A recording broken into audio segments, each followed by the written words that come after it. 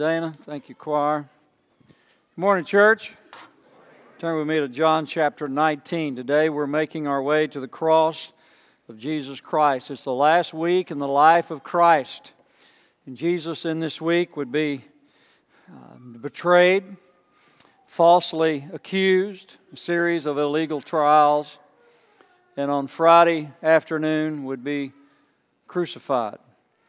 The cross is the chosen symbol of Christianity. It was invented as a means of killing people. It was invented by the Persians and perfected by the Romans.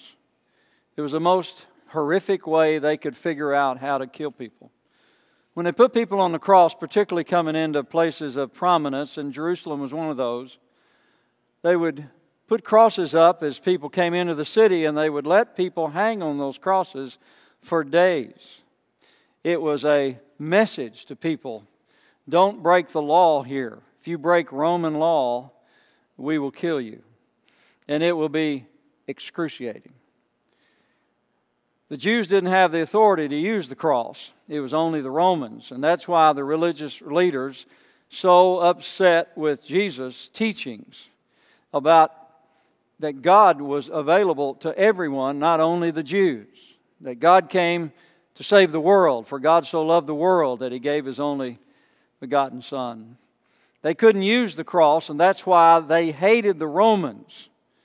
But they decided to reach out to the Romans because they could not crucify Jesus. In fact, they did not have the authority to kill anybody, even their own people. And so they falsely accused Jesus of claiming to be a king. And so the Romans reluctantly, Pilate, we're told, reluctantly gave them the authority to kill Jesus. He gave them an out and said, you can either have Barabbas. It was a custom to set someone free to Passover. And you can have Barabbas or you can have Jesus. And the people chose Barabbas. The Jews were so... it was more than mad. They were so disturbed by the teachings of Jesus that they thought by killing Him they could get rid of Him. What they didn't understand was that their very killing Him would set Him free. Would set Him free to not only die, but He would come forth alive on the third day. So the cross then became a symbol of freedom and not a symbol of death. Some of us, like myself, I wear a cross around my neck. We have crosses in churches, but they're empty crosses. Jesus didn't stay on the cross. He came down from the cross, and He is alive forevermore, and that's what we're going to celebrate next week. But from the cross, Jesus uttered 7 words, and we're going to look at 3 of those this morning. In John chapter 19, as He hung on the cross, it's an interesting word. As He hung on the cross, we're told in verse 30, when Jesus had received the sour wine, He said, "It is finished." Then bowing His head, He gave up His spirit. It's a fascinating word. It is finished. When the people heard it, they would have certainly said, I agree with that. The religious leaders would have said, oh good, He's finally done. He's finished. The Roman soldiers who had nailed probably dozens of people to a cross, when Jesus bowed His head, they stuck a spear in His side to show that He was really dead. And they would have agreed that He was finished. The disciples that had been following Him for 3 years, they were standing at a distance some ways away, watching what had happened when Jesus cried out, "It is finished." They would have agreed with that. But that's not what Jesus meant. It's an interesting Greek word. It's one word. It's the word tetelestai. When Jesus cried that from the cross, He did not say, I'm finished. He said, it is finished. And what was finished was the plan of redemption from the beginning of time. That what God had set in motion from the time before eternity was started, before He spoke creation into existence, there was a cross in the heart of God. This was not by chance. God is a sacrificial God.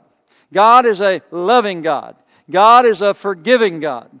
And He, before He ever set the planets in their place and created the earth and put humanity on the earth, God had a plan.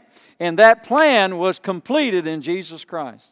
It is finished. The plan of redemption.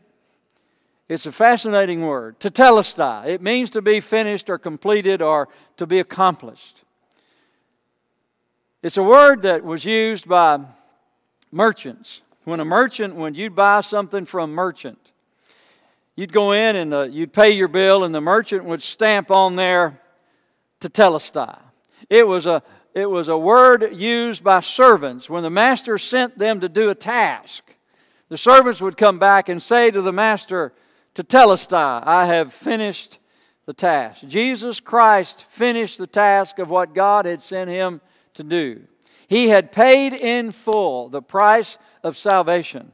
He had taken the sin of the world upon Himself and died for sin. Not only the sin of the current people that were there, but it was the people who had died and the people that were yet to be born. It was all of eternity. It is finished. It was a word used by a priest when the Jewish people brought in a sacrifice to be offered in the temple. The priest had to look at it and make sure it wasn't filled with blemishes.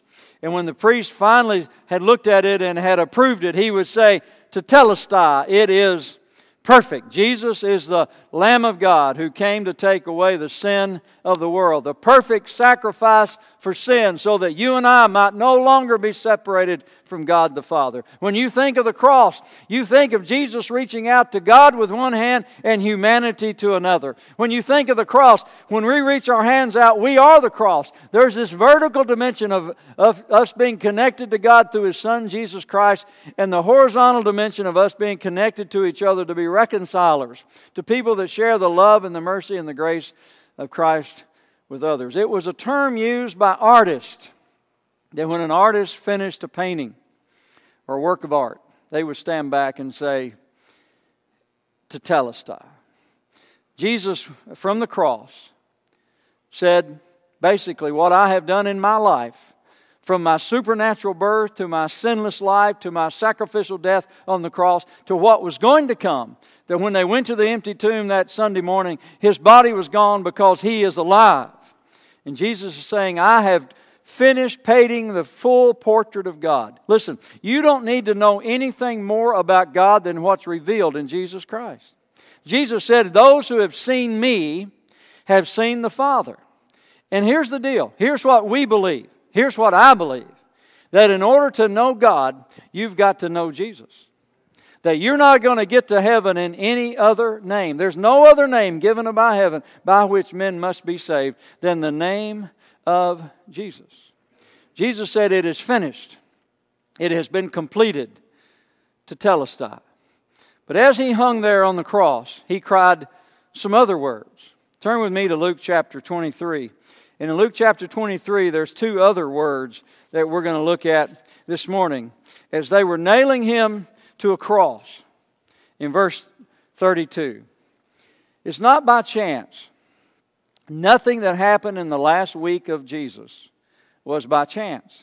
There was nothing wasted, no time, no episode in the last week in the life of Jesus just happened. And when He was crucified, on that hill called the Skull, other places call it Golgotha, when He was crucified there was one on His right and there was one on His left. He was surrounded by people, the religious leaders, the Roman soldiers, His disciples, except a few. John was probably at the foot of the cross and some women, but the rest of them had just fled and deserted Him. And as He was being nailed, listen to what it says. Verse 32 of Luke 23. 2 other criminals were also led away to be executed with Him. When they arrived at the place called the Skull, they crucified Him there, along with the criminals, one on the right and one on the left. Then Jesus said, Father, forgive them, because they know not what they're doing. And they divided His clothes and cast lots. The people stood watching, and even the leaders kept scoffing. He saved others. Let Him save Himself. If this is God's Messiah, the chosen one, the soldiers also mocked him, and they came offering him sour wine and said, "If you're the king of the Jews, save yourself." An inscription was above him, "This is the King of the Jews," mocking him. Then one of the criminals hanging there began to yell insults at him. "Aren't you the Messiah? Save yourself and us." But the other answered, rebuking him, "Don't you even fear God, since we are undergoing the same punishment? We are punished justly, because we're getting back what we deserve for the things we did, but this man has done nothing wrong." And then he said to Jesus, "Jesus, remember me when you come into your kingdom." And he said to him, "I assure you, today you will be with me in paradise." Father, forgive them. Here these coarse Roman soldiers had done this dozens of times. They had seen people scream and holler and curse them and writhing in pain. Not these soldiers, but probably some other soldiers, because there were certain cohorts of soldiers that did certain tasks. And there was other soldiers that previously, a few hours earlier, had scourged him. They took a whip with pieces of leather about 18 inches long, with pieces of metal and flint on the end of it, and they had scourged his back. Some people didn't live even through the scourging. If you can imagine Jesus being beat almost to death, and then they walking through the streets of Jerusalem, parading him through the streets. Someone carrying his cross for him because he's too weak to carry the cross. And then they get him to the place called the Skull, this place of Golgotha. And there's another group of soldiers there that have perfected this whole issue of crucifixion. They were nailing Jesus to this cross member. And once they nailed him there, they lifted it up in the air and set it on a cross member that was already there. And they put these spikes just below his hand. It was still considered the hand. In the wrist, they put spikes, probably about 8 inches long. And as they're nailing the spikes through the hands of Jesus, Jesus says, "Father, forgive them, for they know not what they do." I'm telling you, when somebody gives me a shot like I got the other day for the COVID, I didn't say, "Father, forgive her." You know, if somebody hurts you, you're not praying, "Father, forgive them." Some of you have gone through a divorce. Some of you have had kids that have gone through divorce. Some of you have had friends and loved ones who betrayed you and said all kinds of vile things about you. You've had an employer that lets you go for unreasonable reasons. There's a whole long list of stuff. And generally when bad stuff happens to us, we don't pray, "Father, forgive them." But Jesus did. Who was he praying for? No doubt for the soldiers that were crucifying him. But they probably were the most innocent ones in the whole story. They had been told, commissioned, ordered by the Roman governor to do it. And if they didn't do it, they themselves would have been killed. "Father, forgive them." But the circle had to be bigger. He was thinking about those religious leaders, the scribes and the Pharisees, the chief priests that were there, egging it on. "Father, forgive them." But the circle was even bigger. His disciples who had deserted him, he was including them in the circle. "Father, forgive them." But I believe the circle was bigger than that. I think he looked down the tunnel of time and saw you. The manicure guy. Manicured, mulched, and what else? Mowed, prayed over. Can you see Dean Warren doing? I can see that, can't you all? I mean, if there's a hair out of place, he's upset on Sundays, right? I love you, brother. It's good to pick on you. It's good. She already started it. Somebody started. Who started that? Who did that? Dana, did you do that? Oh, it was the leg. Who was that? Somebody did it. Somebody did it. But anyway, we love you, brother. You love him, Catherine. I know you love him. How'd I get off on that? I'm totally off track now. Anyway, he looked down the tunnel of time and he saw you. He was praying for all of humanity. Father, forgive them. Father, forgive them, because they know not what they do. It's a beautiful picture of what the cross is all about. The cross is about forgiveness. To me, it's amazing that there is forgiveness. Jesus was encompassing a wider body. There were the band of disciples, but they did nothing to stop what was happening. I believe He was thinking about you and me and all the people who would be born and all the people who had been born. What does this tell us?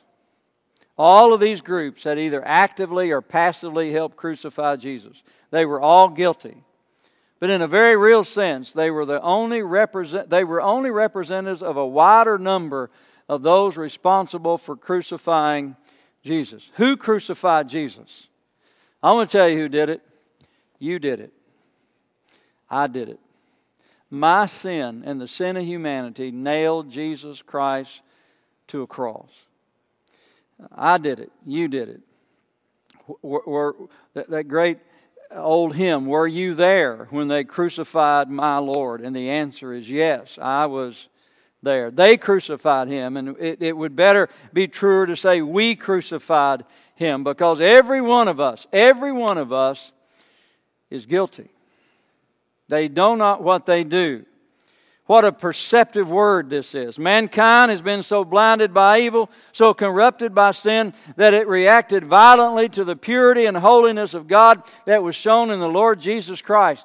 These pitiful representatives of mankind were swept away by the power of Satan in seeking to destroy the Lord of glory. They know not what they do, but they did it anyway. I'm telling you, in this country, we're on a downward spiral morally. When USA Today will sanction an editorial by a woman that says the NCAA should not have allowed Oral Roberts University into the tournament because of their stance on sexuality, on marriage, and morality, we are in real trouble. Dr. Moeller at Southern Seminary wrote a response to the editorial in USA Today and says, here's what's happening. They're coming for the church. They're coming for us. I've been saying for years that there's going to be a time, and we're in the middle of it right now, when being a Christian is going to matter. I don't agree with all the theology of Oral Roberts, but I certainly believe in their view of marriage and sexuality and morality. And I'm telling you, there's a time, and we're in the middle of it, where you've got to decide which side of the cross you're going to live on. Are you going to live on the dead side, where it's just rules and regulations and condemning people? Are you going to live on the live side of Jesus, that Jesus is alive, that He wants to transform us? I'm telling you, when they'll sanction killing babies and let you marry whatever you want to marry and say it's okay, when morality is everything you want to do, whatever's right for you is right for you, when there's no plumb line, when there's no right or wrong, we're in real trouble. It's time for the church. It's past time. It's high time for those of us that claim the name of Jesus Christ to stand up in a compassionate, caring, loving way to say that thus saith the Lord. Our problem is we have so watered down the gospel. We have believed the lie that if we watered down the gospel to attract sinners, that the church would grow, and it's just a lie. The church won't grow. Numbers may grow, but you've got to preach the gospel of Jesus Christ. You've got to preach a bloody cross and an empty tomb.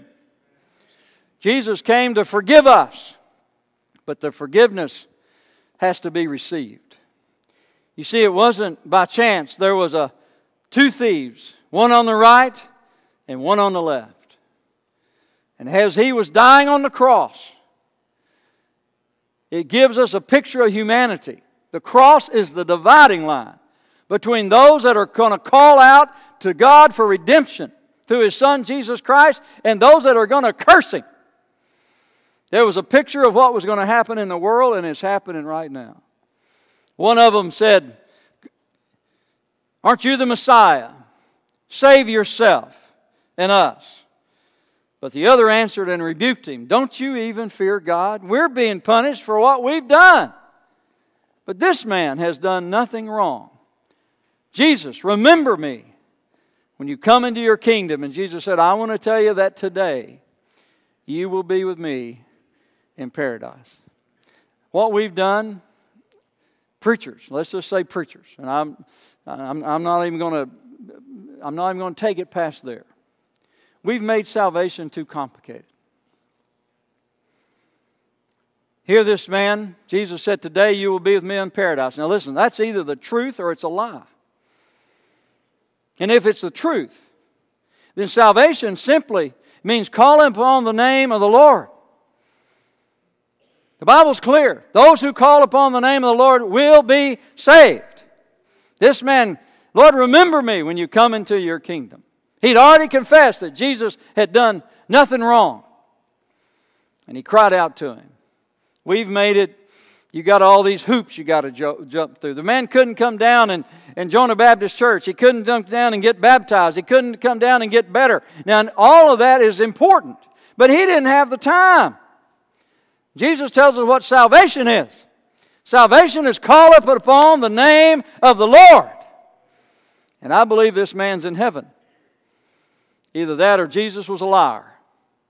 Today you'll be with me in paradise. I remember years ago when I first started pastoring. It was 1980. Probably 1980. I was pastoring. Charlene and I were in a little church in Ohio, a little place called Felicity, Ohio. And the lady in the church, Janice Larson, her grandmother was dying of cancer. And nobody gone to see her, to talk to her about it. I said, is she saved? And she said, we just really don't know. She was 89. Would you go see her? And I want to tell you, I find over the years that visiting people in the hospital where they getting ready to have surgery, or they've come out of surgery, or they've gotten some bad news or whatever, you have their full attention about God. And so I went in. She was in intensive care. She wasn't on a ventilator, but she had oxygen on, and they said only had a few days to live. And I went into her, and I just simply said, "Man, I'm Janice Larson's pastor, and she's asked me to come and ask you a question. Do you know the Lord?" And she said, "I want to." And I said, "Well, let me ask you some questions." I said, "Do you believe Jesus died on the cross?" "Yes." "Do you believe He rose again?" "Yes." "Do you believe you're a sinner?" "Yes." "Would you like to trust Him as your Lord and Savior?" "I sure would." "Tell me how to do that."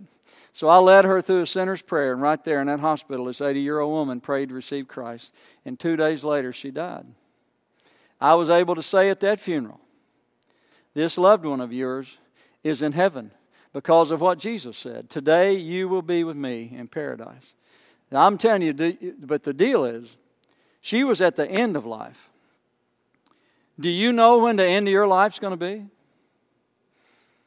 No.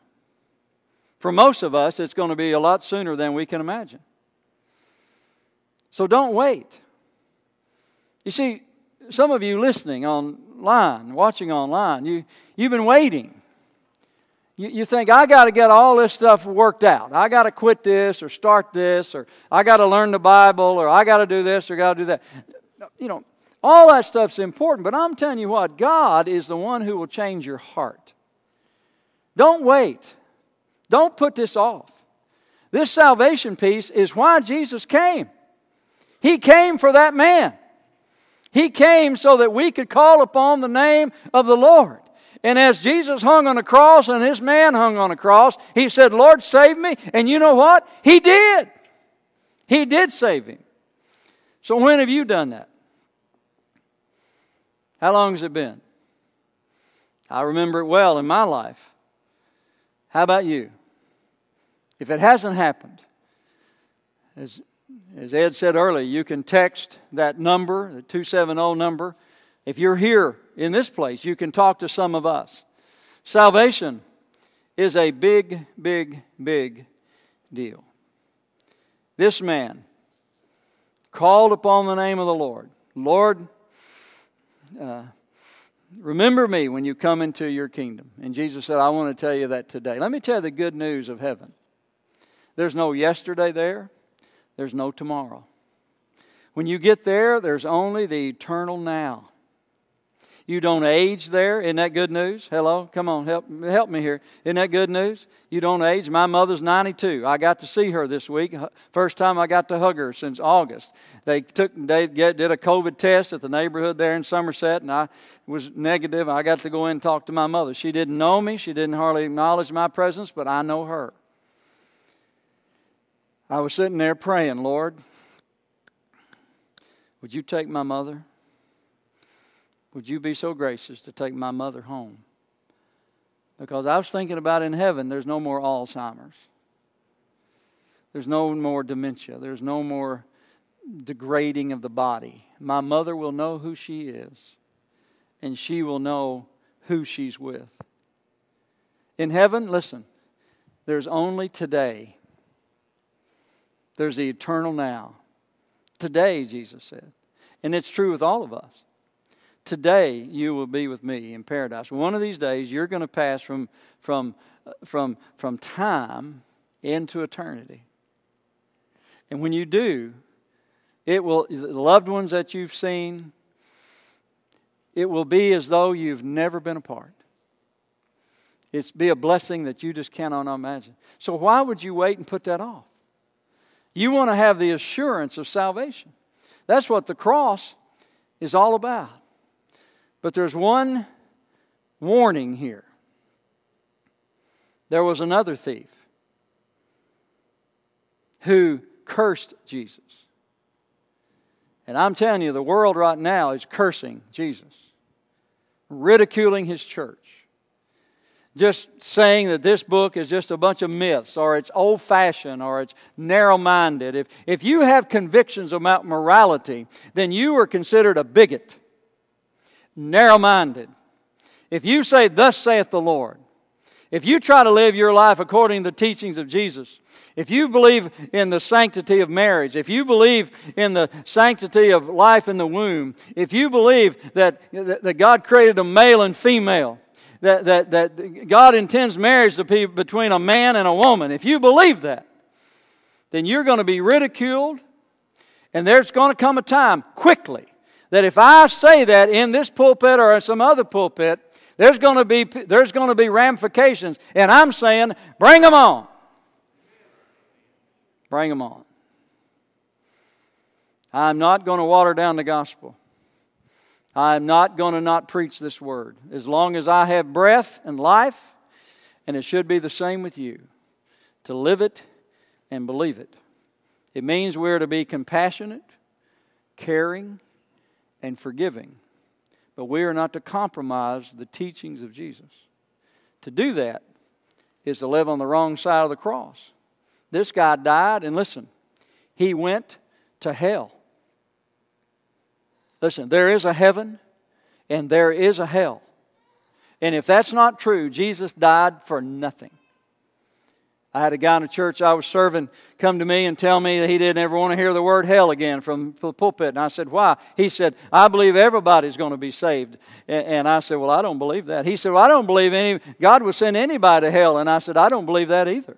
He said, oh, you don't believe that? I said, no, if you go to hell, you're going to have to step over a bloody cross and go by an empty tomb and deny millions and millions of people whose lives who have been transformed by the power of Christ. If you go to hell, it's because you've chosen to go, not God sending you. You have a choice. One called out and one didn't. Which will it be with you? Will you call upon the name of the Lord? You see, the cross is about forgiveness.